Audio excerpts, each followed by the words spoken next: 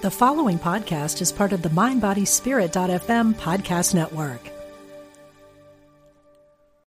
Are you a healthcare professional looking to translate psychedelic research into practice? Then register for Psychedelic Harm Reduction and Integration, a professional training offered by psychologist Elizabeth Nielsen and Ingmar Gorman at the Omega Institute in Rhinebeck, New York, May 24th through 26. Earn 12 continuing education credits as you discover how to better support clients who have an interest in psychedelics. Learn more at eomega.org/thrive.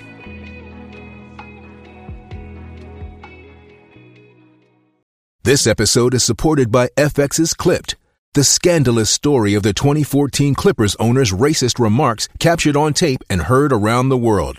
The series charts the tape's impact on a dysfunctional basketball organization striving to win against their reputation as the most cursed team in the league. Starring Lawrence Fishburne, Jackie Weaver, Cleopatra Coleman, and Ed O'Neill. FX's Clipped, streaming June 4th, only on Hulu. Practical spirituality. Positive messages. This is Unity Online Radio, the voice of an awakening world.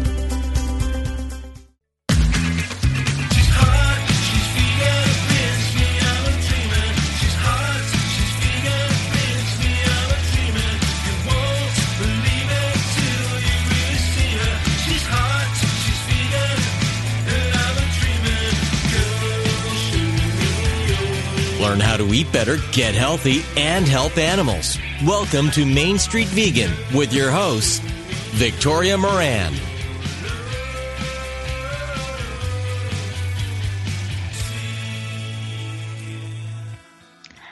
My favorite quotation in all the world comes from Mahavira, a saint in the Jain religion, and he said, "To every creature, their own life is very dear." Sometimes when people ask me why I'm vegan or why I care about animals, I just quote that because it pretty much says it all. And today we're going to be learning more about these beautiful teachings from someone who does amazing things for animals. And I'm so happy that you are here to be part of it. Hey, everybody. I am Victoria Moran, your host for the Main Street Vegan program. And it's always a pleasure to be with you and to be on Unity Online Radio, the voice of an awakening world. And we're going to be waking things up today with a kind of two-part program with one amazing guest, Chalene Shaw. So as you could tell from the little intro, Chalene is a Jain. He grew up in Jainism, and he's going to share with us about this wonderful tradition and their beautiful teachings on ahimsa, nonviolence towards all creatures.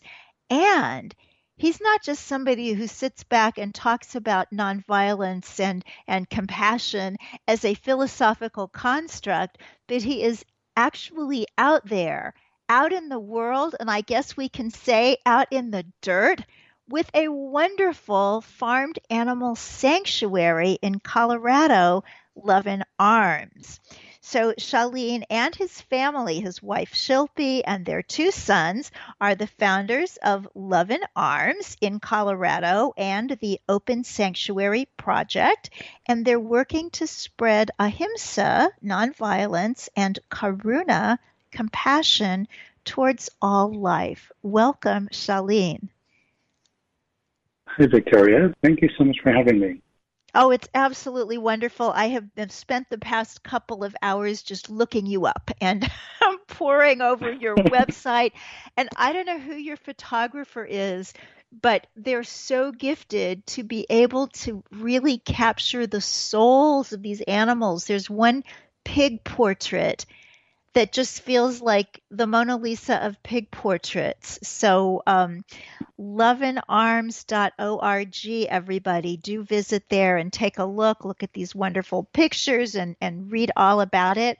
So Chalene, let's go back a little ways. I don't want to go all the way back to childhood. We're going to be talking about the Jainism more in the second half of the program.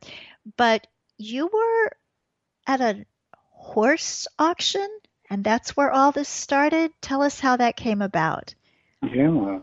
Well, I love to actually start with the story of Holly, who is our horse. We didn't have any pets growing up, and when we did, it was a horse, and it was Holly. So we went big. We first adopted Holly because I had a passion for riding horses in India when I was growing up. And then I moved here, and we adopted Holly after our second son was born. And then it was for the first time I actually saw the horse for who he or she is, who Holly was, and not just what I wanted from her. And the realization pretty soon came that me riding was subjugating my will on her, not necessarily honoring her as an individual. So I stopped riding, but then through her inspiration, we decided to rescue other horses because there's just so much atrocities that happen in the U.S. towards horses and all around the world. But it was something that we felt that we could do because we had a small home in suburbia and a very small backyard, and that we could afford to pay for boarding facilities for horses. So we rescued some horses, and then we got a call one time that there's a mare and two babies at an auction where they're normally sent for slaughter. And so it was about an hour away from our house. I go there, and I learned this is the first time I'm going to one of these auctions. And I learned I have to wait about 6 hours for these individuals to come to the auction floor. So I'm walking around, and I'm watching the auction, and these 6 hours pass in an excruciatingly painful, emotional way because I'm seeing hundreds of farmed animals of all species, of all ages, mostly babies, are pushed, pulled, kicked, and prodded onto the auction floor, being sold by the pound. And it was just, such a helpless feeling to be there and to see them and to see the emotions and their faces. That they knew what was happening and they did not, they were very afraid. And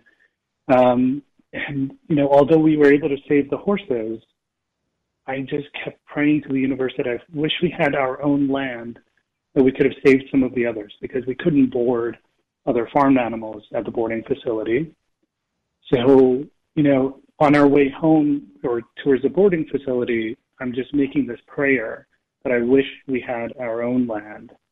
And literally that very night, I get a phone call from a colleague who we knew, and they said, there's 23 acres 2 miles down from your house that's for lease. Do you know anybody who could use it? And it felt like the universe was answering the prayer. But we had two little ones. My youngest was barely 1 year old, and my wife and I had absolutely no experience with farmed animals or how to care for any animals because our horses were boarded and cared by others.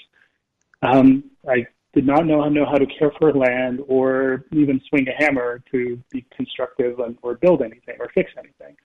So it was a very, kind of realization of how can we do this? If the universe is answering us, we can't ignore that, but how do we do this? We spent the whole night talking and discussing this, and somehow we decided that the universe is telling us to do something that we cannot ignore. So the next day we signed the lease. That's how the sanctuary started. That's thrilling. I think we all get these nudges, and we think, well, maybe it's the universe, and then all the excuses start listing themselves. And the fact that you just said, no, this is the right thing to do, we're going to do it, is pretty cool. Yeah. So who did you start off with? You had the horses? We had the horses, but the property was just in shambles. It was an old property, had one small barn, but was not very safe to even bring animals into. So it was, but we were at a loss on how to fix this because we didn't know. But somehow one of our neighbors posted on Facebook, and 35 strangers showed up the first weekend. They stayed all day, helped us clean and fix the facilities, and then they kept coming for 8 more weeks. And it was such an incredible moment to realize that there's a community, and that together with the community we can actually do good in this world. And so after those 8 weeks is when we were able to first make our first rescue. And the first one was Alfie, a goat. I'm missing you, Charlene. Oh, I'm so sorry. That's okay. Can you hear me? Yes, you said Alfie. Your first one was Alfie, but Alfie. we don't know what That's right. species he was or goat. is. He was a goat. He is a goat. Oh, goats Yeah. are so enchanting. I mean, everybody is when Oh, you yeah. get to know them. The personalities are so great. So, okay, you're there and you have horses and you have Alfie and you have wonderful neighbors. Then Yeah. what happened? Oh, yeah, we kept on learning and growing. We rescued a few hens from an egg-laying facility. We rescued some pigs, and realized very quickly we knew very, very little on how to care for farmed animals, what to feed them for their long-term health, because everything you Google gave you the answers of, how to raise them for food. And nothing about how to give them a long life. And so that's when we originally had the vision for Open Sanctuary, but then that vision came to life only a couple of years later. And what is that? So Open Sanctuary is a online resource. Now we have a dedicated team there, and hundreds of deeply researched, well-vetted articles of how to create, run, and grow a farmed animal sanctuary, or how to just care for farmed animals in your life. If you just happen to have a pet, pet duck or a pet pig, that you need the resources of how to care for them, what kinds of diseases to watch for, what are the symptoms, things like that. That's where Open Sanctuary comes in to provide compassionate care for lifelong care of farmed animals. And that is opensanctuary.org. Where do we find that? That's right. Okay. Yes. Okay, we'll put that in the opensanctuary.org. show notes as well, opensanctuary.org.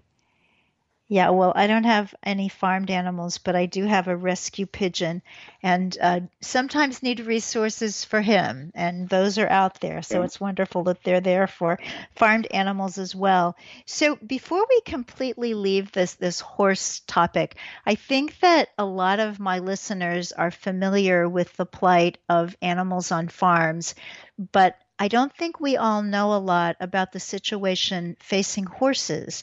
So can you tell us a little bit more about that? Sure. So, there's many different species of horses and many different ways that people use or abuse horses. Some of the key ones, the mare that we rescued at that auction, she most likely came from a Premarin facility. The Premarin is a drug that women take during menopause. But the ingredients for that drug actually come from pregnant mares' urine. So that's where the name Premarin comes from. And in these facilities, they keep these mares pregnant all the time and in a small enclosed area so they can collect the urine. And the babies are discarded. And then there's also in the horse racing world, the individuals that are racing themselves are horribly abused, often die on the course, and then the background of it, there's actually a situation called a nurse mare foal, which means that there are, the mares that produce racehorses are used to just continually produce racehorses. So they are sent to one place, they become pregnant, they have a baby, and they don't get to nurse their baby. They get sent again to have another baby, matched up with another racehorse. But those babies of those racehorses are then nursed by other regular horses whose babies have been taken away and killed. So like there's all these things that are happening in the background in the horse world that are just very troublesome and quite just things that you would definitely consider as abuse in our view. Well, thank you for letting us know about this. I knew that there were terrible things going on because it seems that when humans have a chance to interact with animals, that is unfortunately often the case, but it is information that we need to know. So for anybody out there who has this dream of starting a sanctuary, what would you tell them?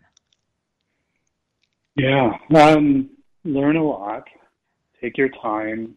There is so much to it, which is why Open Sanctuary exists. There's literally hundreds and hundreds and hundreds of pages. We recently actually produced, our team did, a care evaluation guide that if you're a sanctuary, how do you evaluate yourself on the level of care that you're providing the farmed animals in your care? And that just a care evaluation guide, it's basically a list of checklists that you can check off. And it's 180 pages long.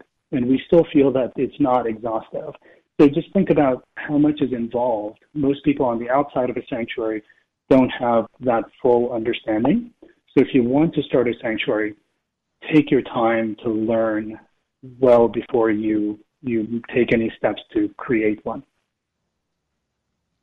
That's very wise. I know sometimes we just want to help so much that it's hard sometimes to get all the information that's needed before going forward. So tell us an animal story. Just tell us about somebody that lives there at Love and Arms, any species, and just what they're like. Yeah. So I want to tell you the story about Gracie. So Gracie's a chicken. She was raised for meat. She was at a large-scale meat farm that raises chickens for food in Colorado. That farm went bankrupt a couple of winters ago, and this was in the middle of winter, and the farm didn't have money to pay for electricity to heat the barns or food to feed the birds. There were 35,000 of these birds that were essentially starving to death. We found out about it and went there along with a few other rescues in the Colorado area. And the scene was just unimaginable. These birds were eating each other because they were so hungry. There was birds that were just freezing to death. We were able to rescue about 650 of them from that situation. And Gracie was one of them. She's made this incredible recovery from just how sick she was. And, we have this program called Clicker Play at the Sanctuary. Gracie loves to be with people. And through this Clicker Play program, the program is to actually enrich the lives of the residents of the sanctuary. It gives them kind of mental, emotional stimulation. It allows them to interact with the caregivers in a very positive way and builds a common language between them so then the care process is without fear and is very gentle. So that's what we do in Clicker Play. But through Clicker Play, Gracie, a chicken, has learned, how to count, how to tell apart colors. She can play soccer or football. She can twirl.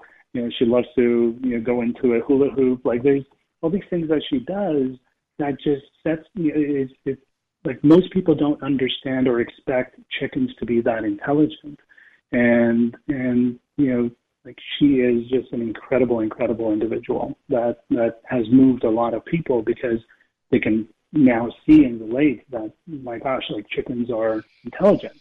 So it's such a beautiful story. I love Gracie.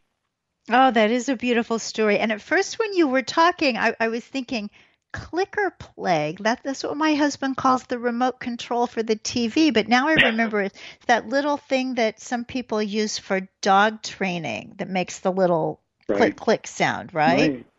That's right. Yeah. And how do you do that to play with a Well, with any animal, so that they can have a more enriching environment. And I'm also thinking of a certain pigeon as I ask you that.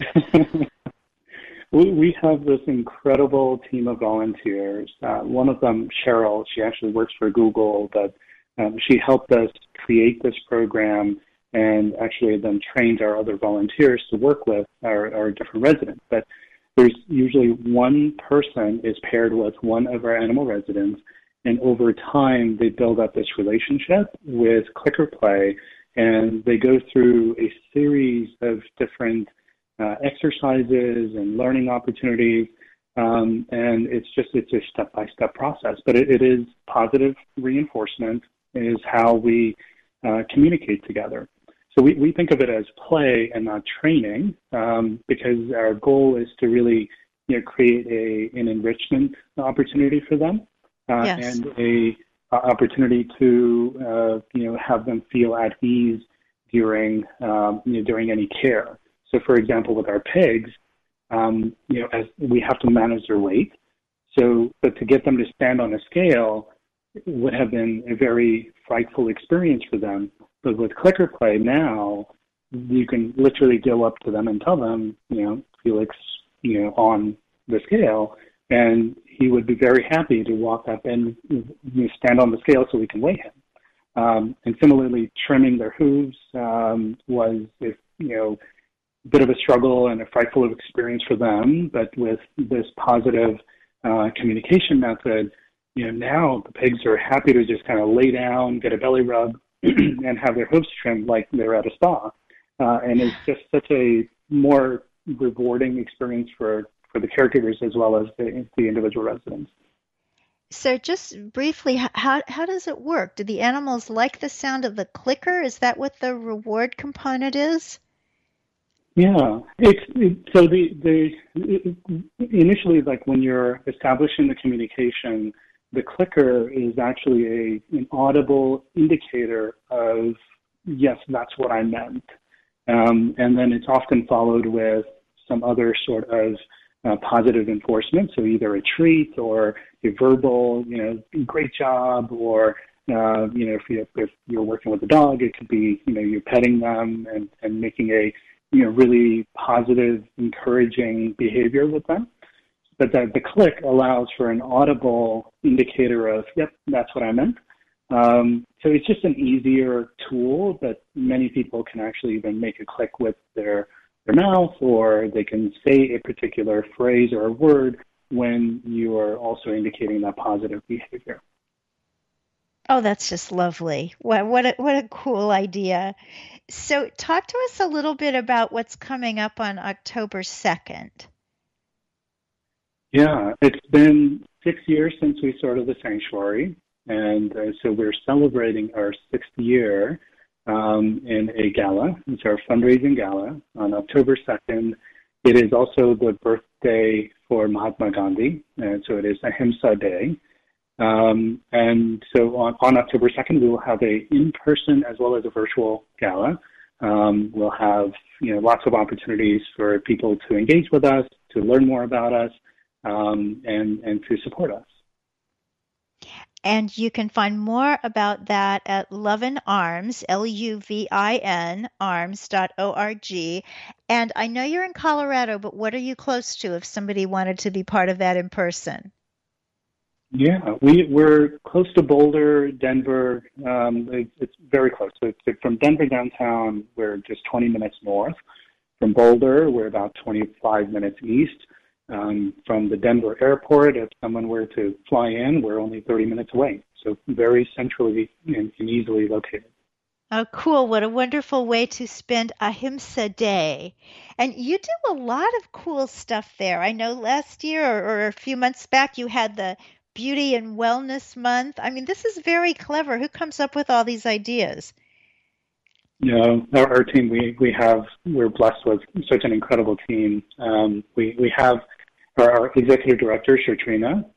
She led that event.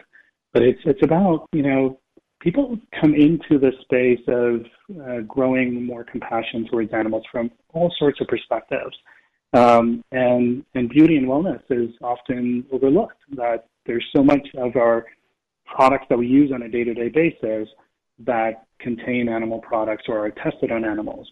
So we wanted to showcase, highlight that there are more compassionate resources available, and that's where that event was born. Well, that's beautiful. That's great. Then I want to ask you, we're down to our last 3 minutes in this segment, but about your sons. What's it like for them to have access to all these amazing animals? They absolutely love it. They love being a part of the sanctuary and hearing about the day-to-day life there. They love sharing the stories with their friends and their teachers at school. It was part of our inspiration for starting the sanctuary was we wanted our boys to have an opportunity to put the values that we want them to learn in life into action and actually see them and how they are applied in day-to-day life and choices that we make. I'm very envious of your children growing up, not only with all those wonderful animals, but the way that you speak about them when you talk about these animals as individuals. You talk about them the way that most people talk about humans. And I know that language maybe is not as important as action, but it's pretty important because it kind of lays the groundwork for how we see one another. And it's so beautiful to hear the way that you speak about these beings who are individuals just like any of the rest of us. That's right. They really are. They're all individually incredible in just who they are.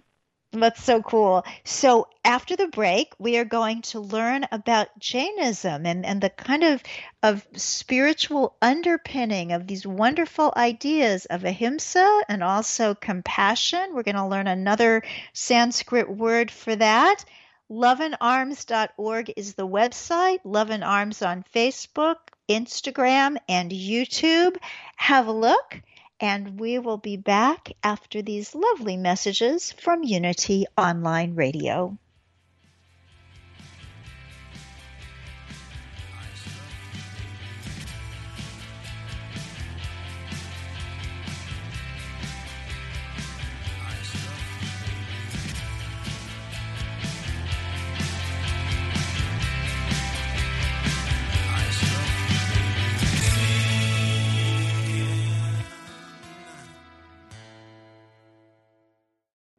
Are you a healthcare professional looking to translate psychedelic research into practice?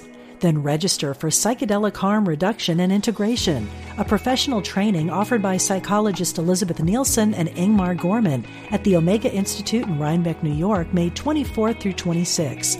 Earn 12 continuing education credits as you discover how to better support clients who have an interest in psychedelics. Learn more at eomega.org/thrive.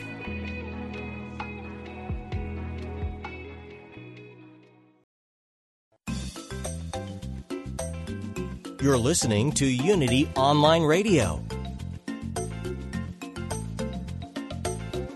the voice of an awakening world.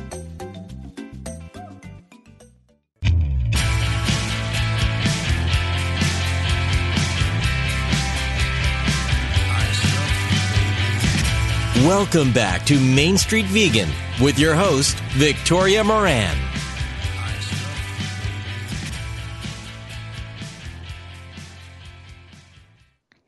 Welcome back, everybody. So lovely to have you. And speaking of Main Street Vegan, we hang out at mainstreetvegan.net, where you can read about Main Street Vegan Academy if you'd like to up your game and become a certified vegan lifestyle coach and educator. Our next Zoom course is happening in January, so there's plenty of time to plan for that and clear some weekends.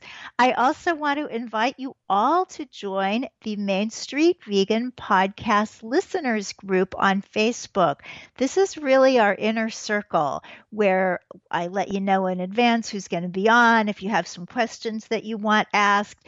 Oftentimes there are books to give away, and it's just a wonderful little inner circle. So do check us out there, Main Street Vegan Podcast Listeners Group. And then I do want to do a shout out to the Compassion Consortium. I'm involved in that with 3 other founders. They are all interfaith ministers. So I'm kind of the layperson of the Compassion Consortium. And what it is a spiritual center for people who care about animals, for people who have this ahimsa ethic. So if you have a spiritual tradition, we can be your second home, or if you don't have one, we would love to be your first home. So we meet the 4th Sunday of every month via Zoom, and our special guest on September 26th is Duke McLeod. He's a practicing Sufi Muslim and emerging Islamic scholar who is going to be joining us from New Zealand. And I always think that dedication is when somebody defies time zones. But anyway, you can find out more about this beautiful interfaith, interspiritual, interspecies community at compassionconsortium.org. We'd love to have you stop in. And now we are back with more with our wonderful guest, Charlene Shaw. And again, you can find him at Lovin Arms, LUVINARMS.org. They're a fabulous sanctuary out in Colorado. But you did not start out in this world in Colorado, so tell us a little bit about your childhood and your childhood tradition. Sure. So we grew up in India. I was 10 years old when we first moved to the United States with my family.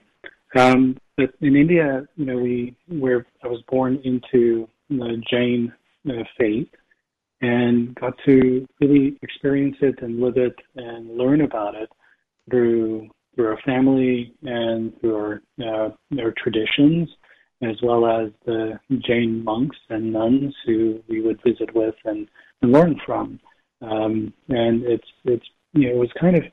been a part of our lives ever since.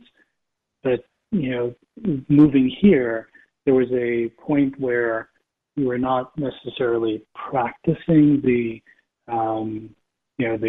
rituals on an ongoing basis, but the values of the Jain religion is what created a basis of our day-to-day lives, and that's what we live out. So I know that Jainism is the great keeper of ahimsa, but there's another word, karuna, and help us understand the difference between ahimsa and karuna. Yeah, karuna is true compassion, right? So compassion is when you put yourself in someone else's shoes and see the world through their eyes, and that is a value that karuna teaches, because it's with compassion that you can practice connectedness and actually help someone. You have to have the true compassion to be able to really understand things from their perspective. And how about ahimsa as you see it? Yeah, ahimsa is about, the English way of describing it is nonviolence towards all living beings, in all forms. And it's the all forms part that is quite expansive, right? So when we think of, in the Western world, when we think of nonviolence, we're usually thinking about aggression and physical violence. Whereas, the way ahimsa is contemplated is that violence is not only the physical form of it, but there is an emotional, mental form, there is a verbal form. It is how we think, how we act, how we talk, what we do that can inhibit violence. So it is about removing, it's a process of, observing, understanding, and removing violence from your life as an ongoing meditation. That's so interesting because I think so often we just lump that in with compassion, but as you have described it, it's different. I also heard you say in an interview that you did with the Interfaith Vegan Connection, these animals don't need our kindness, they need our compassion. And again, that's another kind of synonym that we do, kindness, compassion. So help us kind of ferret that out. What's the difference? So kindness is normally attached with ego, right? It is something that you give, whereas compassion takes yourself out of the equation, and you then are now part of the other, and you're seeing things from their perspective. And when you do that, how you act and talk and behave with that individual completely changes once you truly form a compassionate bond. Fascinating. So for those listeners who are completely unfamiliar with Jainism, I know that ahimsa is a huge part of it, but there are also many, many teachings, and I know it's complex like all the great wisdom traditions of the world, but can you give us just a little tutorial so that we can understand a bit about Jainism as a whole? Sure. The way I think of it is Jainism is a way of life, not necessarily a religion that you're following. And what Jainism teaches, there's certain kind of core belief systems that actually tie into the tenets. So if you understand that philosophy, it helps you really understand the whole the spiritualism of Jainism. It's the core part of it is that we believe in reincarnation, that our soul doesn't die, only our body does, and that we are reincarnated into other life forms, and that there is a goal of that reincarnation, and which is moksha, which is maybe commonly understood as nirvana. It is being one with the universe and no longer having to go through the cycle of rebirth. And to achieve that, there are certain values that you have to exhibit because there's karma, and there's all multitudes of different types of karma, but to free yourself of karma, you have to adopt certain core values of how you live. And those are the core tenets of Jainism. One of the biggest one is ahimsa, but there's others. There's anekatanvad, which means multiplicity of views. That there isn't just one source or one truth or one perspective. You have to accept multiple perspectives, and there's multiple truths from different perspectives. There's non-possessiveness, which is aparigraha, which means a detachment of not just material things, but of people and places, and your own wants and desires, having a detachment from or non-possessiveness from that. There's also satya, which is truthfulness, and it is not just in what we say, but also how we think and how we act. Even truth can have so many different forms.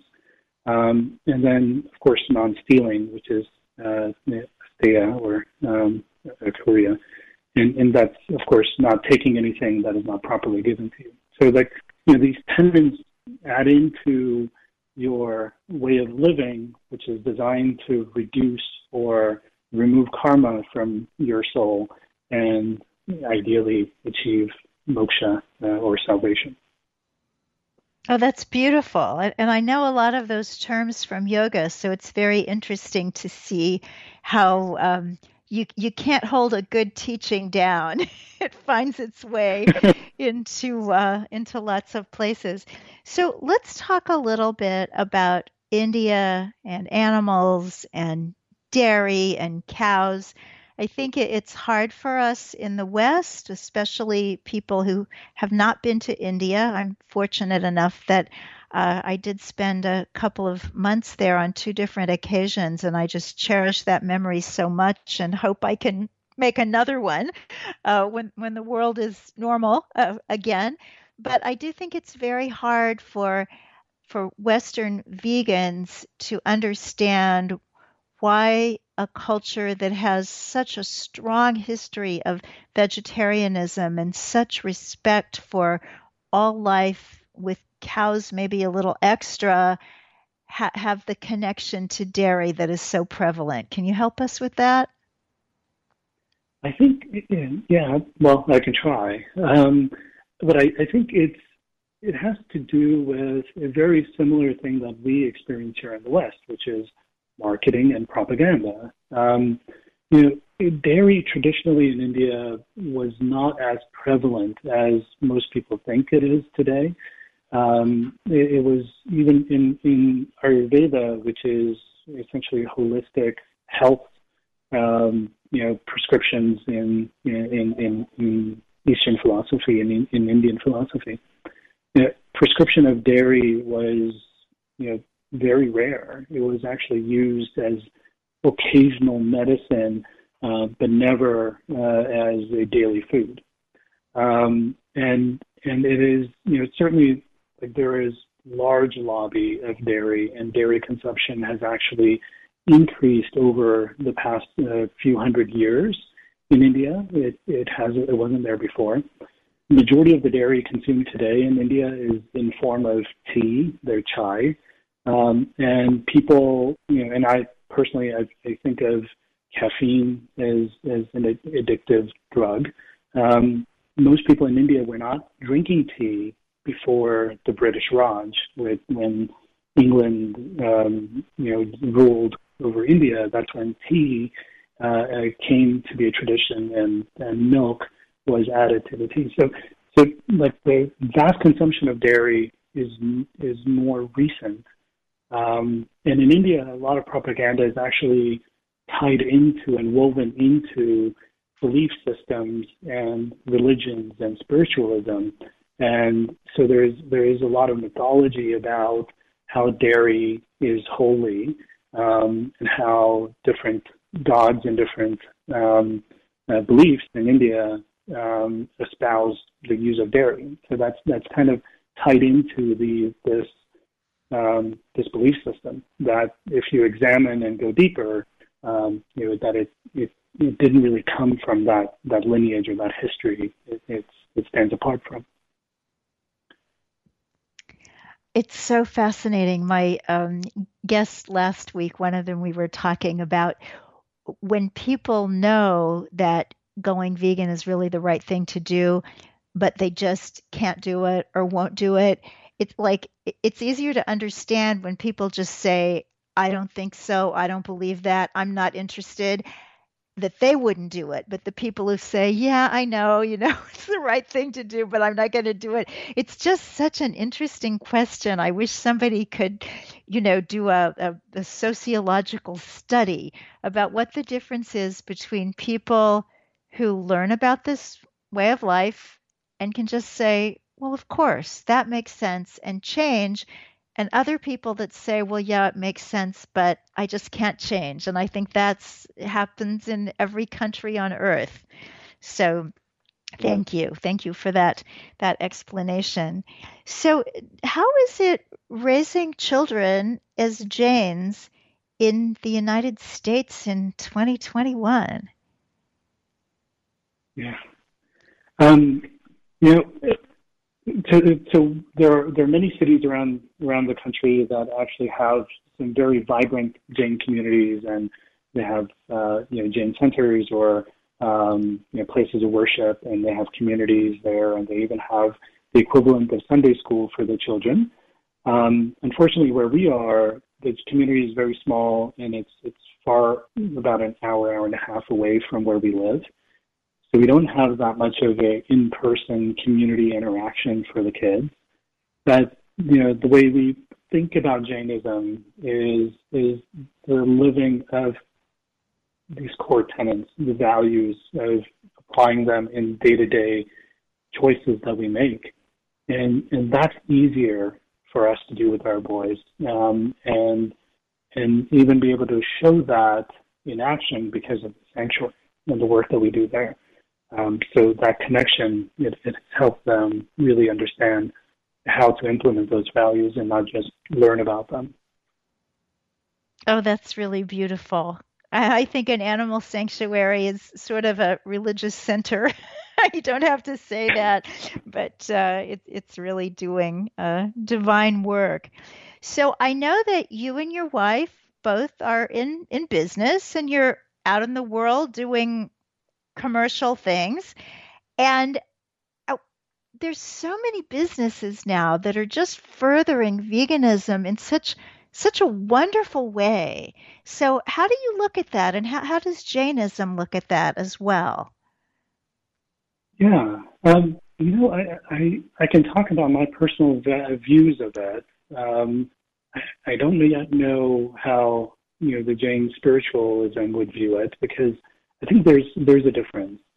And I am quite excited that we're living in a time where animal agriculture is recognized to be unsustainable, and that there is effective activities that are happening and new technologies that are coming that will essentially render it just today's technology, like that raising animals for food will become, hopefully in our lifetime, something that we look back upon and say, yeah, that was barbaric, and that was yesterday's technology, and we're no longer doing that.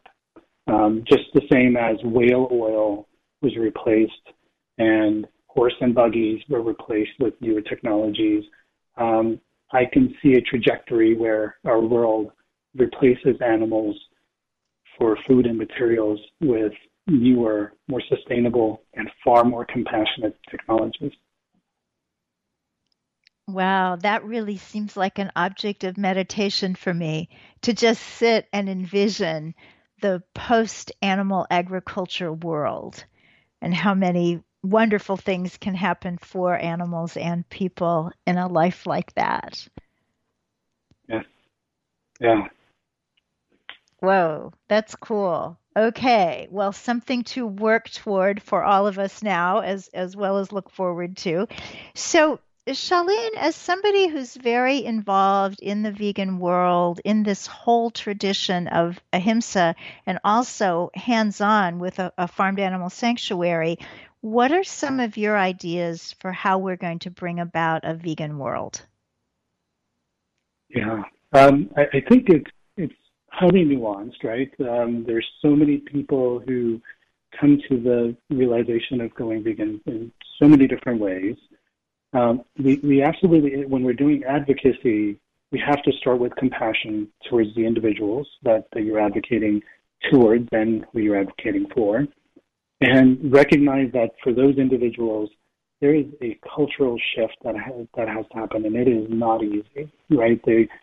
Cooking or buying certain things, you usually learn it as a child from your parents, and they've learned it from their parents, and there is this lineage that you're asking to break often and say, no, don't do this way, do it that way, without actually providing the in-between of exactly how. Because a lot of times food is tied to emotions, to memories, and it's so powerful. So I think for advocacy, it has to come from that very compassionate point of view. And it has to be varied.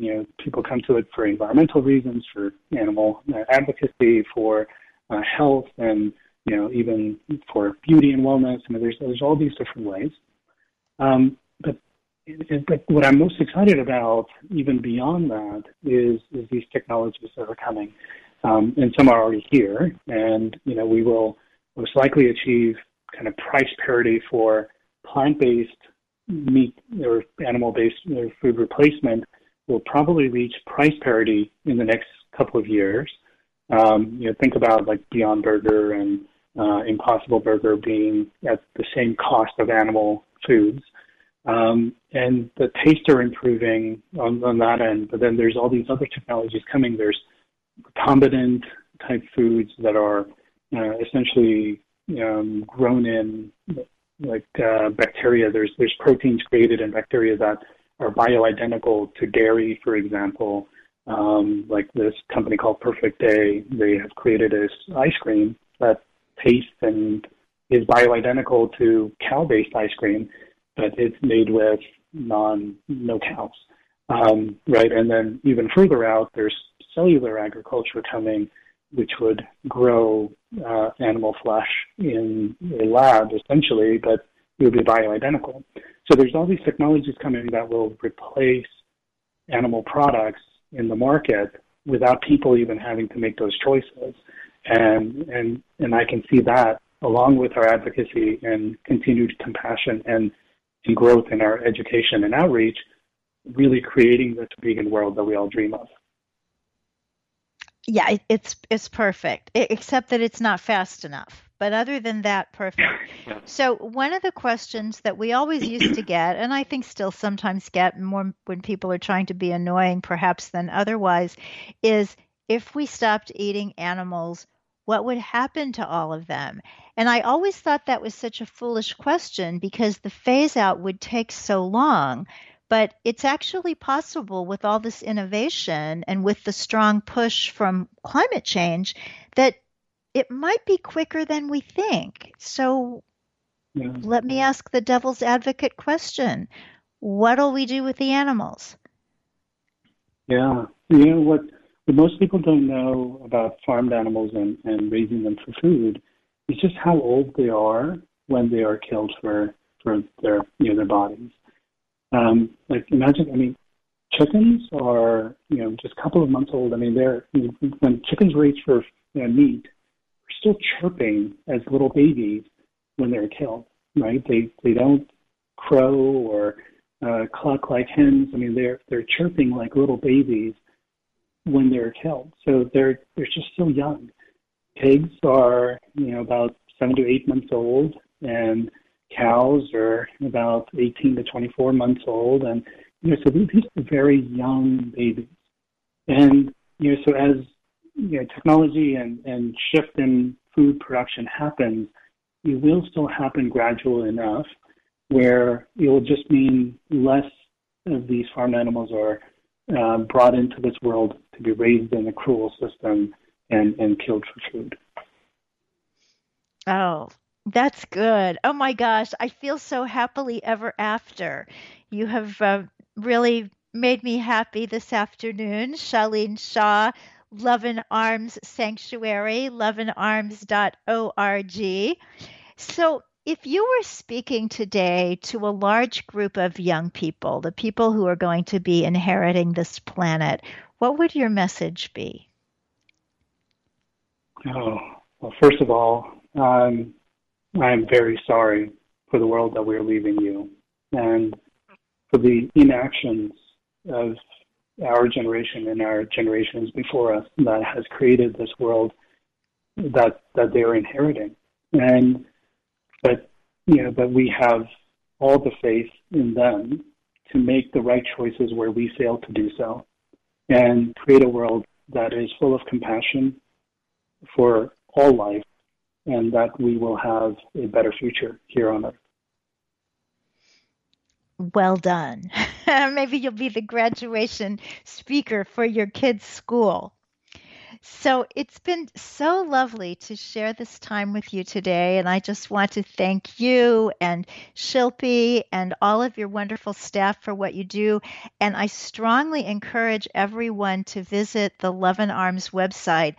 Not only do you really get to know these animals, but you get to know so much about the staff people and what draws somebody to this kind of work. It's, a different draw than most people are looking for in careers. But oh my gosh, it seems so incredibly rewarding. These are just really, really remarkable people. And I also want to do a shout out to some of your products that support the sanctuary. I just ordered a tank top.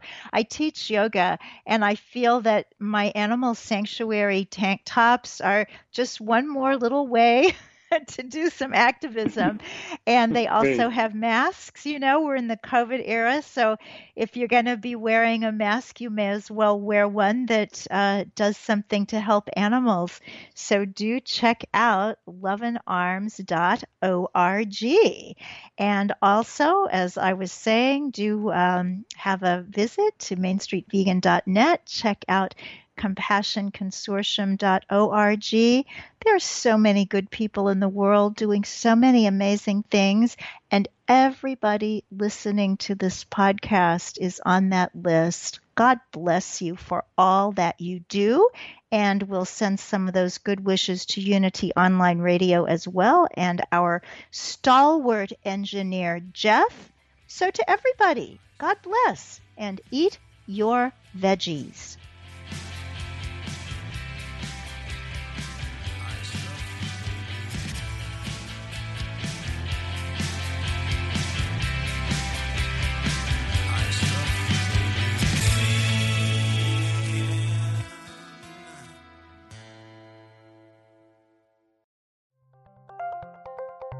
Thank you for listening to Unity Online Radio, the voice of an awakening world.